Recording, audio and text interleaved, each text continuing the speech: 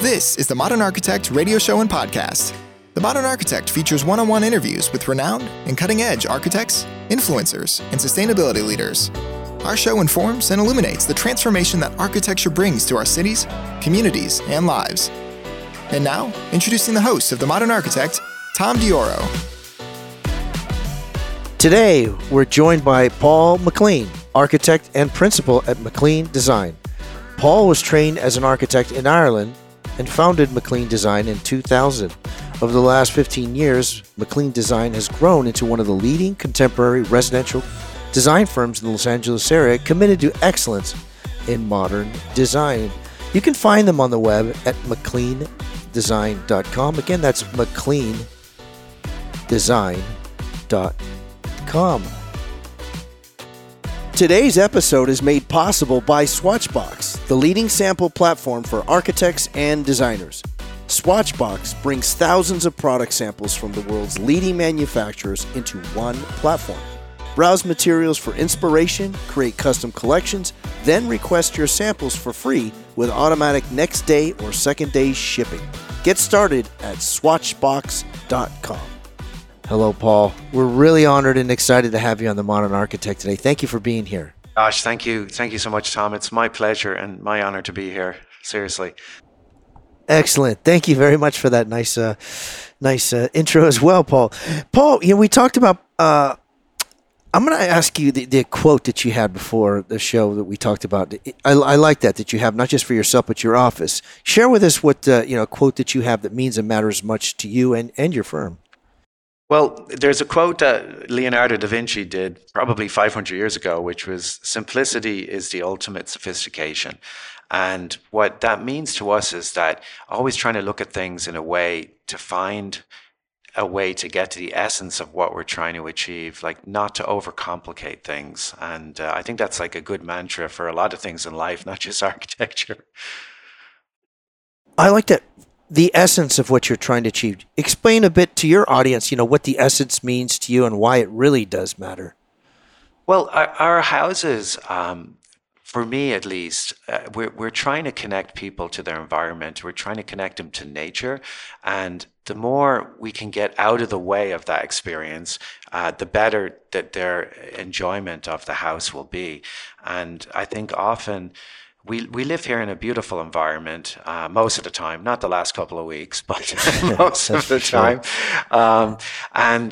We're surrounded, we're very lucky in Southern California to be surrounded by a lot of nature, and we have a very kind of varied topography, and people have the opportunity to be exposed to that. But also, even if you live in a more conventional suburban setting, we've got great sunshine, great vegetation, and I think most of the reason we all live here is because of the weather. So we try and design our houses in a way with two kind of things. One is to connect to nature, and the other is not to forget that we're not setting out to do like an architectural statement. We're setting out to do a house that will function really well for the occupants, the family that lives there. And in some ways, it should be, it is the background to their life. It is not their life. If the house is becoming their life, it's kind of overstayed its welcome, I guess. It's not supposed to be part of the family. It's supposed to be where the family lives, and it should be improving their life and making them feel more comfortable and giving them a sense of peace and serenity when they need it, and allowing them to live, wonderful lives, I guess. I like that, allow peace and serenity. If you can describe your clientele without naming names, unless you'd like to, what would you say is a really common thing amongst your clientele? Well, I think one of the great things about what we do, for us especially, is that people don't design houses when they're in a difficult part of their life. Generally, it's usually they obviously have been successful, because undertaking a custom home is an expensive thing. But they're usually in a point where they feel that they're looking forward to the future. I mean, you have to be an optimist, right, to be an architect, because you're kind of thinking about what the future is going to be like, and you're hoping your buildings will be there for it.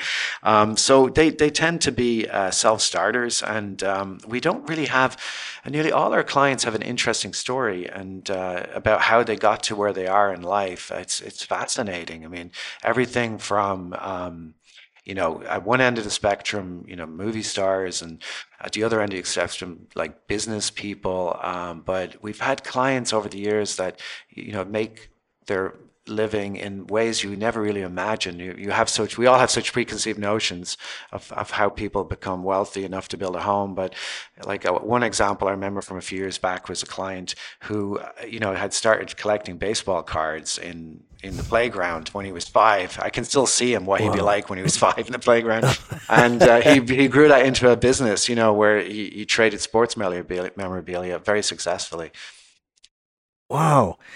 There's obviously must be a love of nature for you to do the homes that you've done, because they're spectacular. I've seen them obviously on your website. They're spectacular, but there's also an air of warmth with it. It's not very stale. It's not stale at all. It's very warm, and it has a timelessness to it. Is that by design? That's really, thank you very much. That's the best compliment we could get. That's our goal. We want to build houses that will stand the test of time. I think that it's been gratifying to see over the last few years, like as you said, our business is 22 years old. So some of those houses are older now and cycling through getting remodeled and so on. And it's great to see that, at least in my opinion, like the spaces are holding up really well. So we're seeing people change materiality, but the spaces are staying. And I think that's what it's about, the light and the space that these homes create. But I also think that, we don't, like we said, we want the houses to be practical too.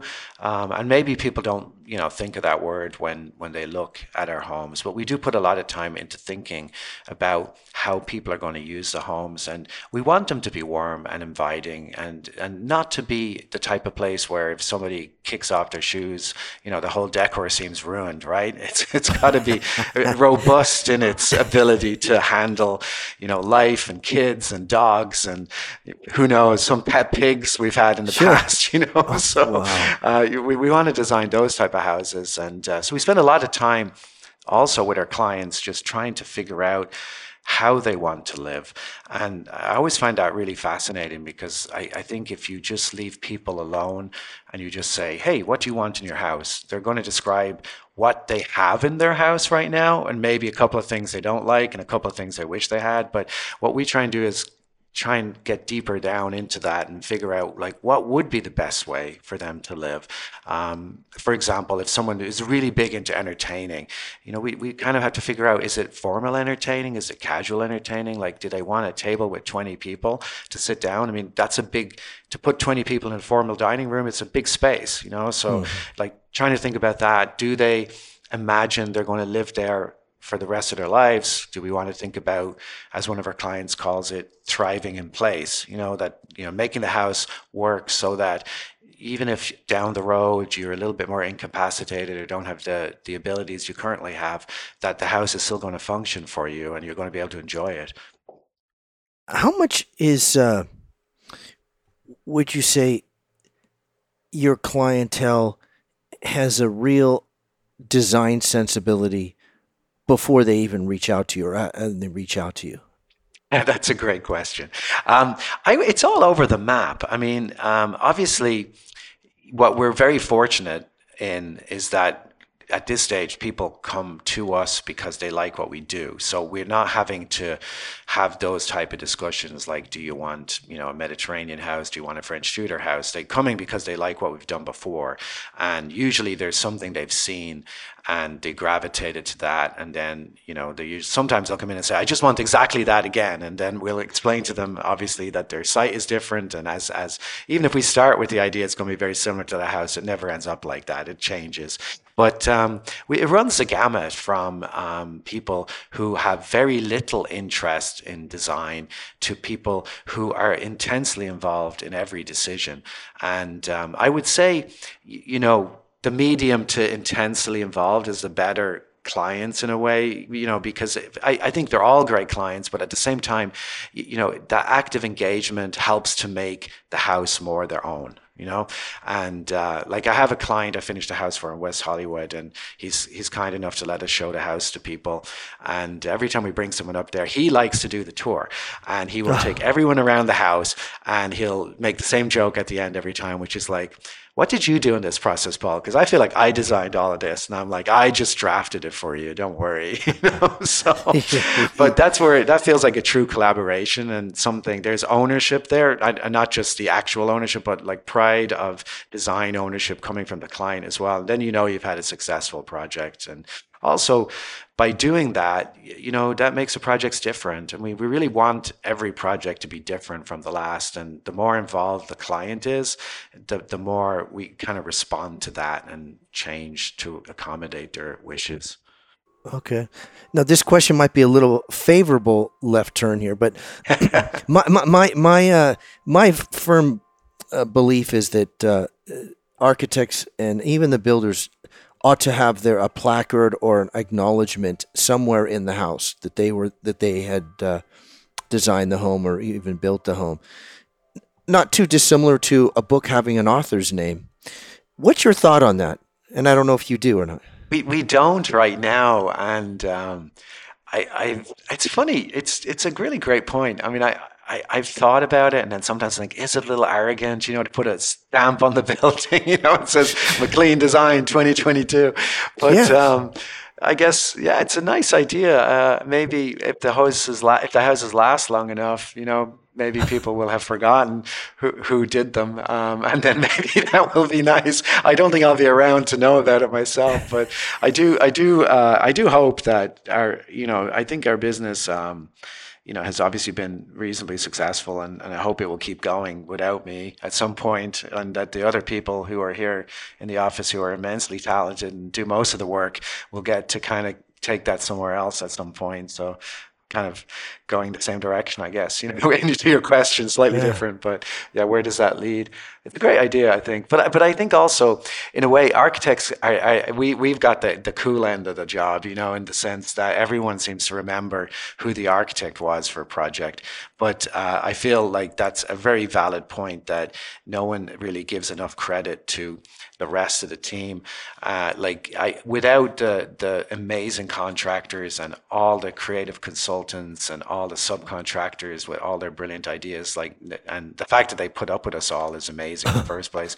None of these houses would be here, and it's a shame that they don't really get much of the credit for it. Wow. Well, great that you answered that very well. This is The Modern Architect, KCSU Stanford 90.1 FM. We're talking today with Paul McClean, architect and principal at McClean Design in Los Angeles, California. For more information, feel free to visit their website at mcleandesign.com. Again, that's mcleandesign.com. Paul, if you're at liberty to share, what recent project or projects have you worked on or currently?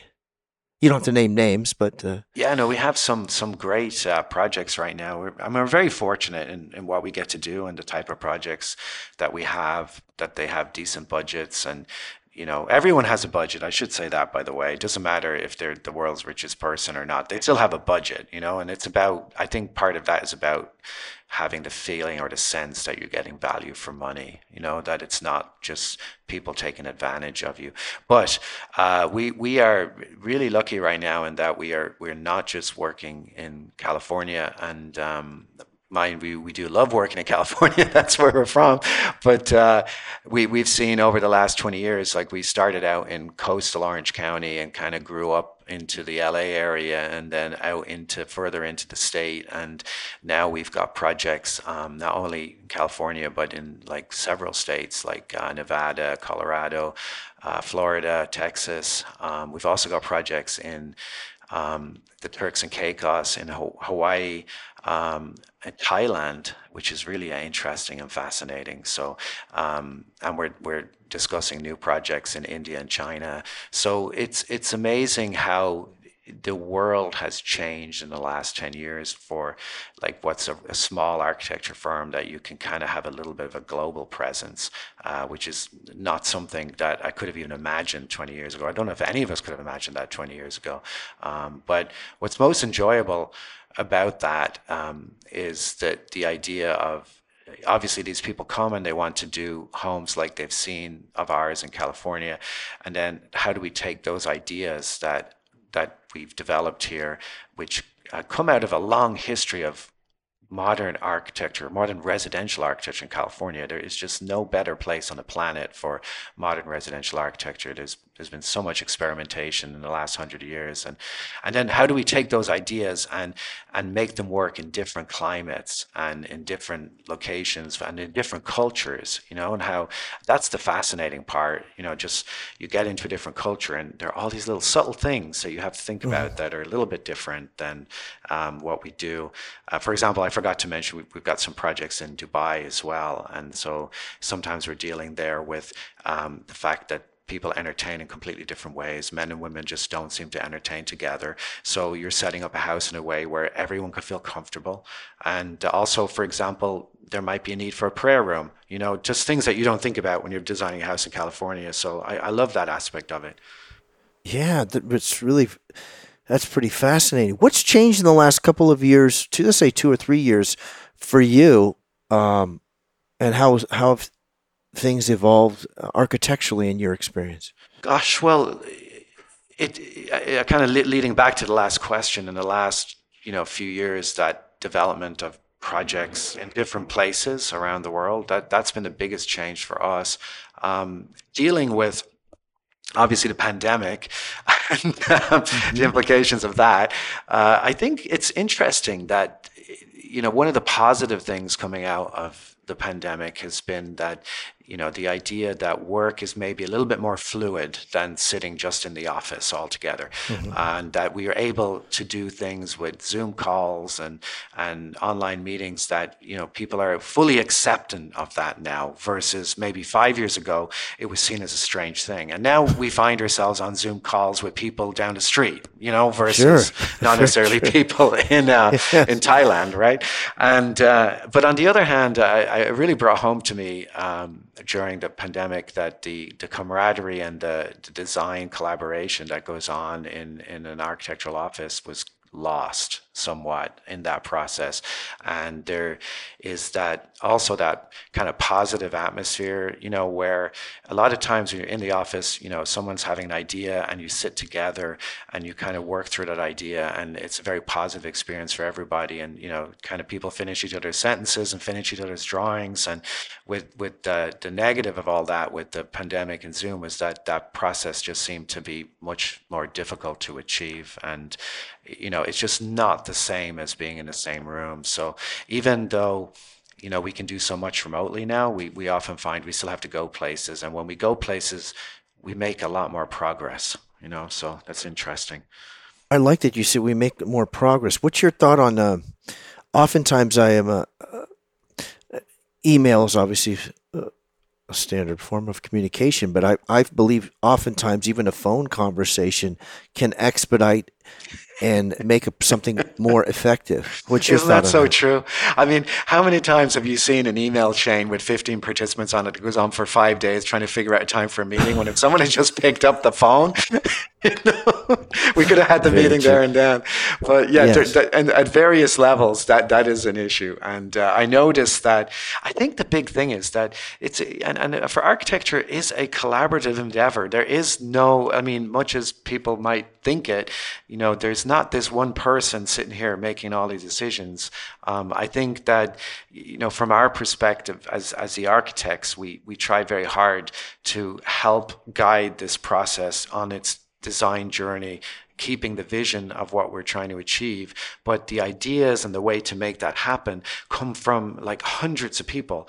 And so it's the ultimate form of collaboration to design a building.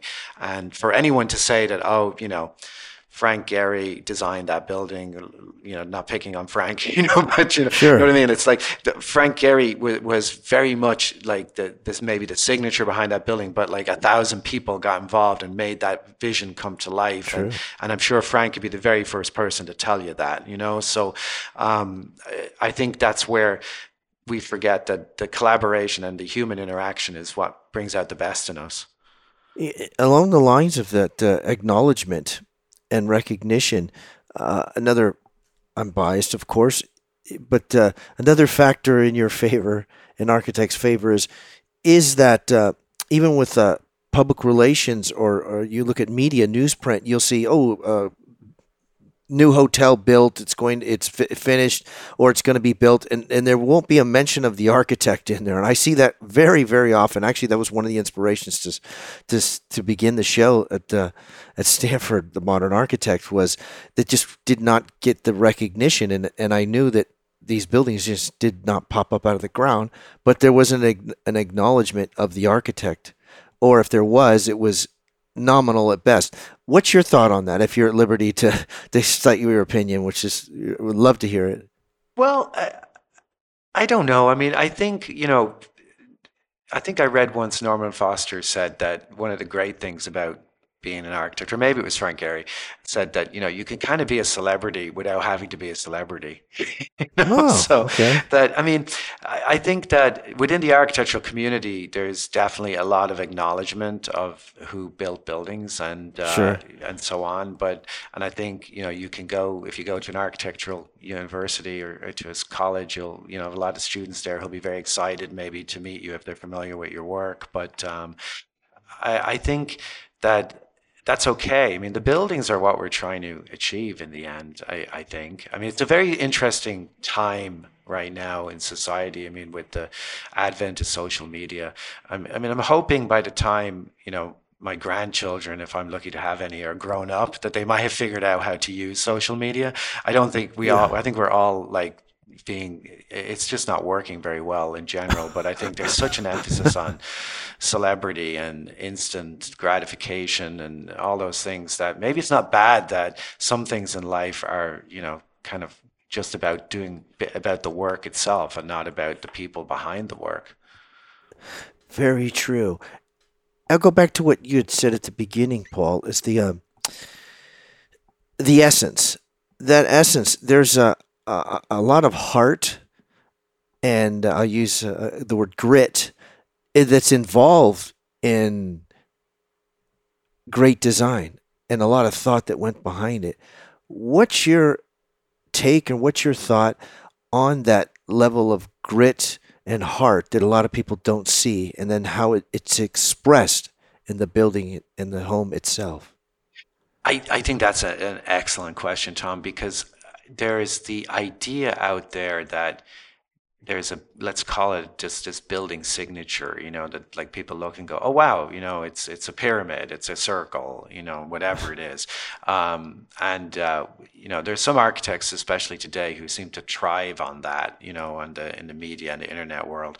But I feel like the initial concept is just exactly that, an initial concept. And if a building is to be successful, it needs depth. And the depth comes from that constant refining and eliminating extraneous things and working out details to make them come together right and solving problems. And, we'll often, if our typical house takes about 3 years to build, I mean, the design part of what everyone thinks of design is probably the first 3 months of the first year before the 3 year starts. But the house isn't really done for 4 years, and the other 3 and 3/4 years are all about trying to figure that out and make it happen and work with everyone around you to make it as best as it can be.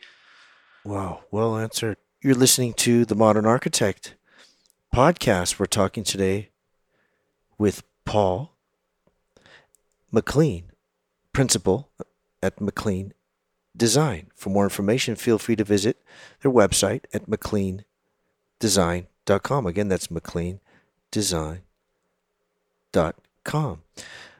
Paul, with the architecture and construction business constantly evolving, the expectations evolve kind of as well. I know I've answered this a little bit earlier, but what's changed in your experience over the last, say, 2 or 3 years regarding that?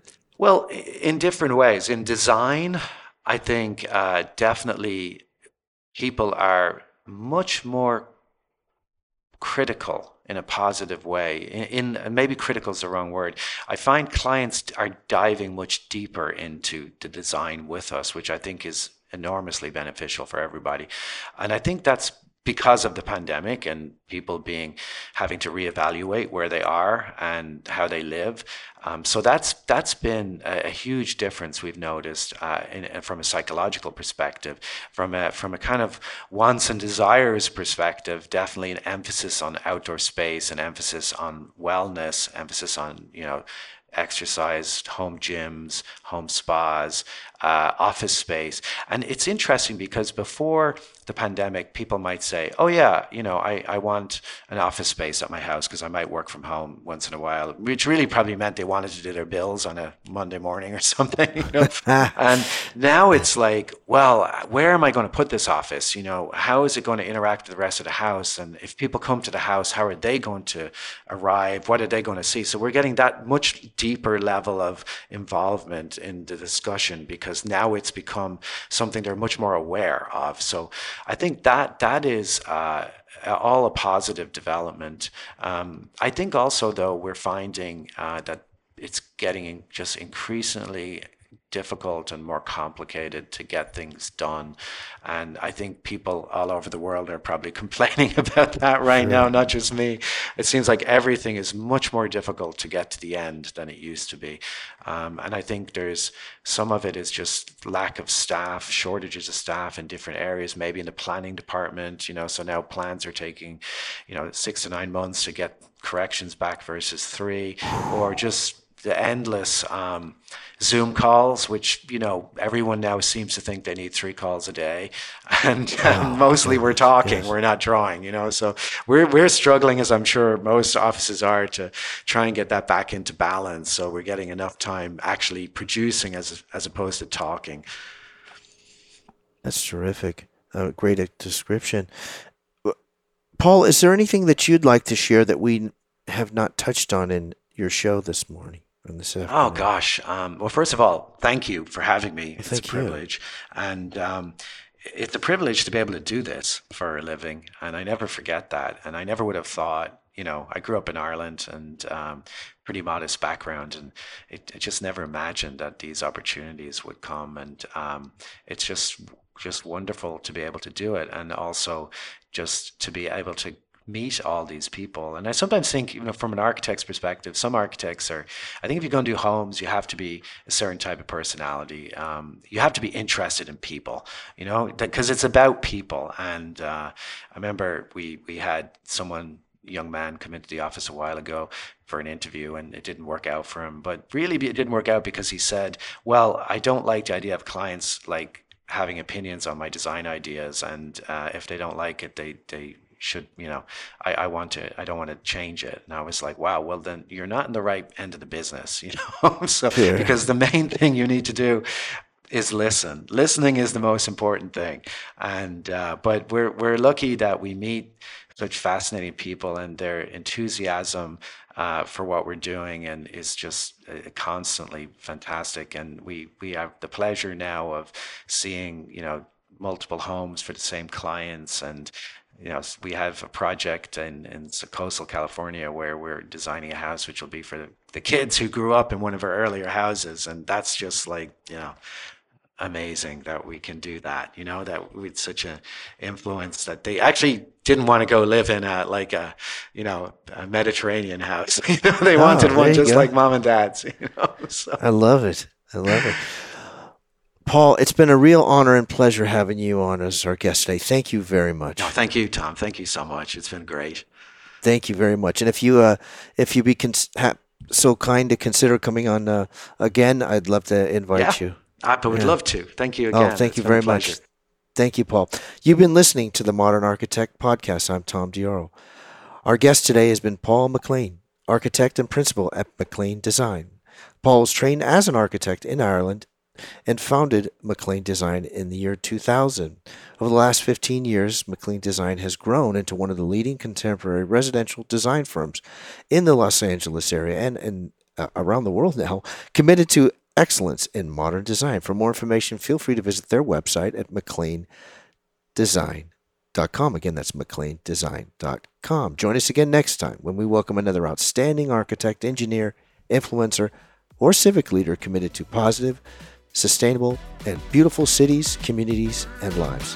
Thank you. Today's episode is made possible by Swatchbox, the leading sample platform for architects and designers. Swatchbox brings thousands of product samples from the world's leading manufacturers into one platform. Browse materials for inspiration, create custom collections, then request your samples for free with automatic next day or second day shipping.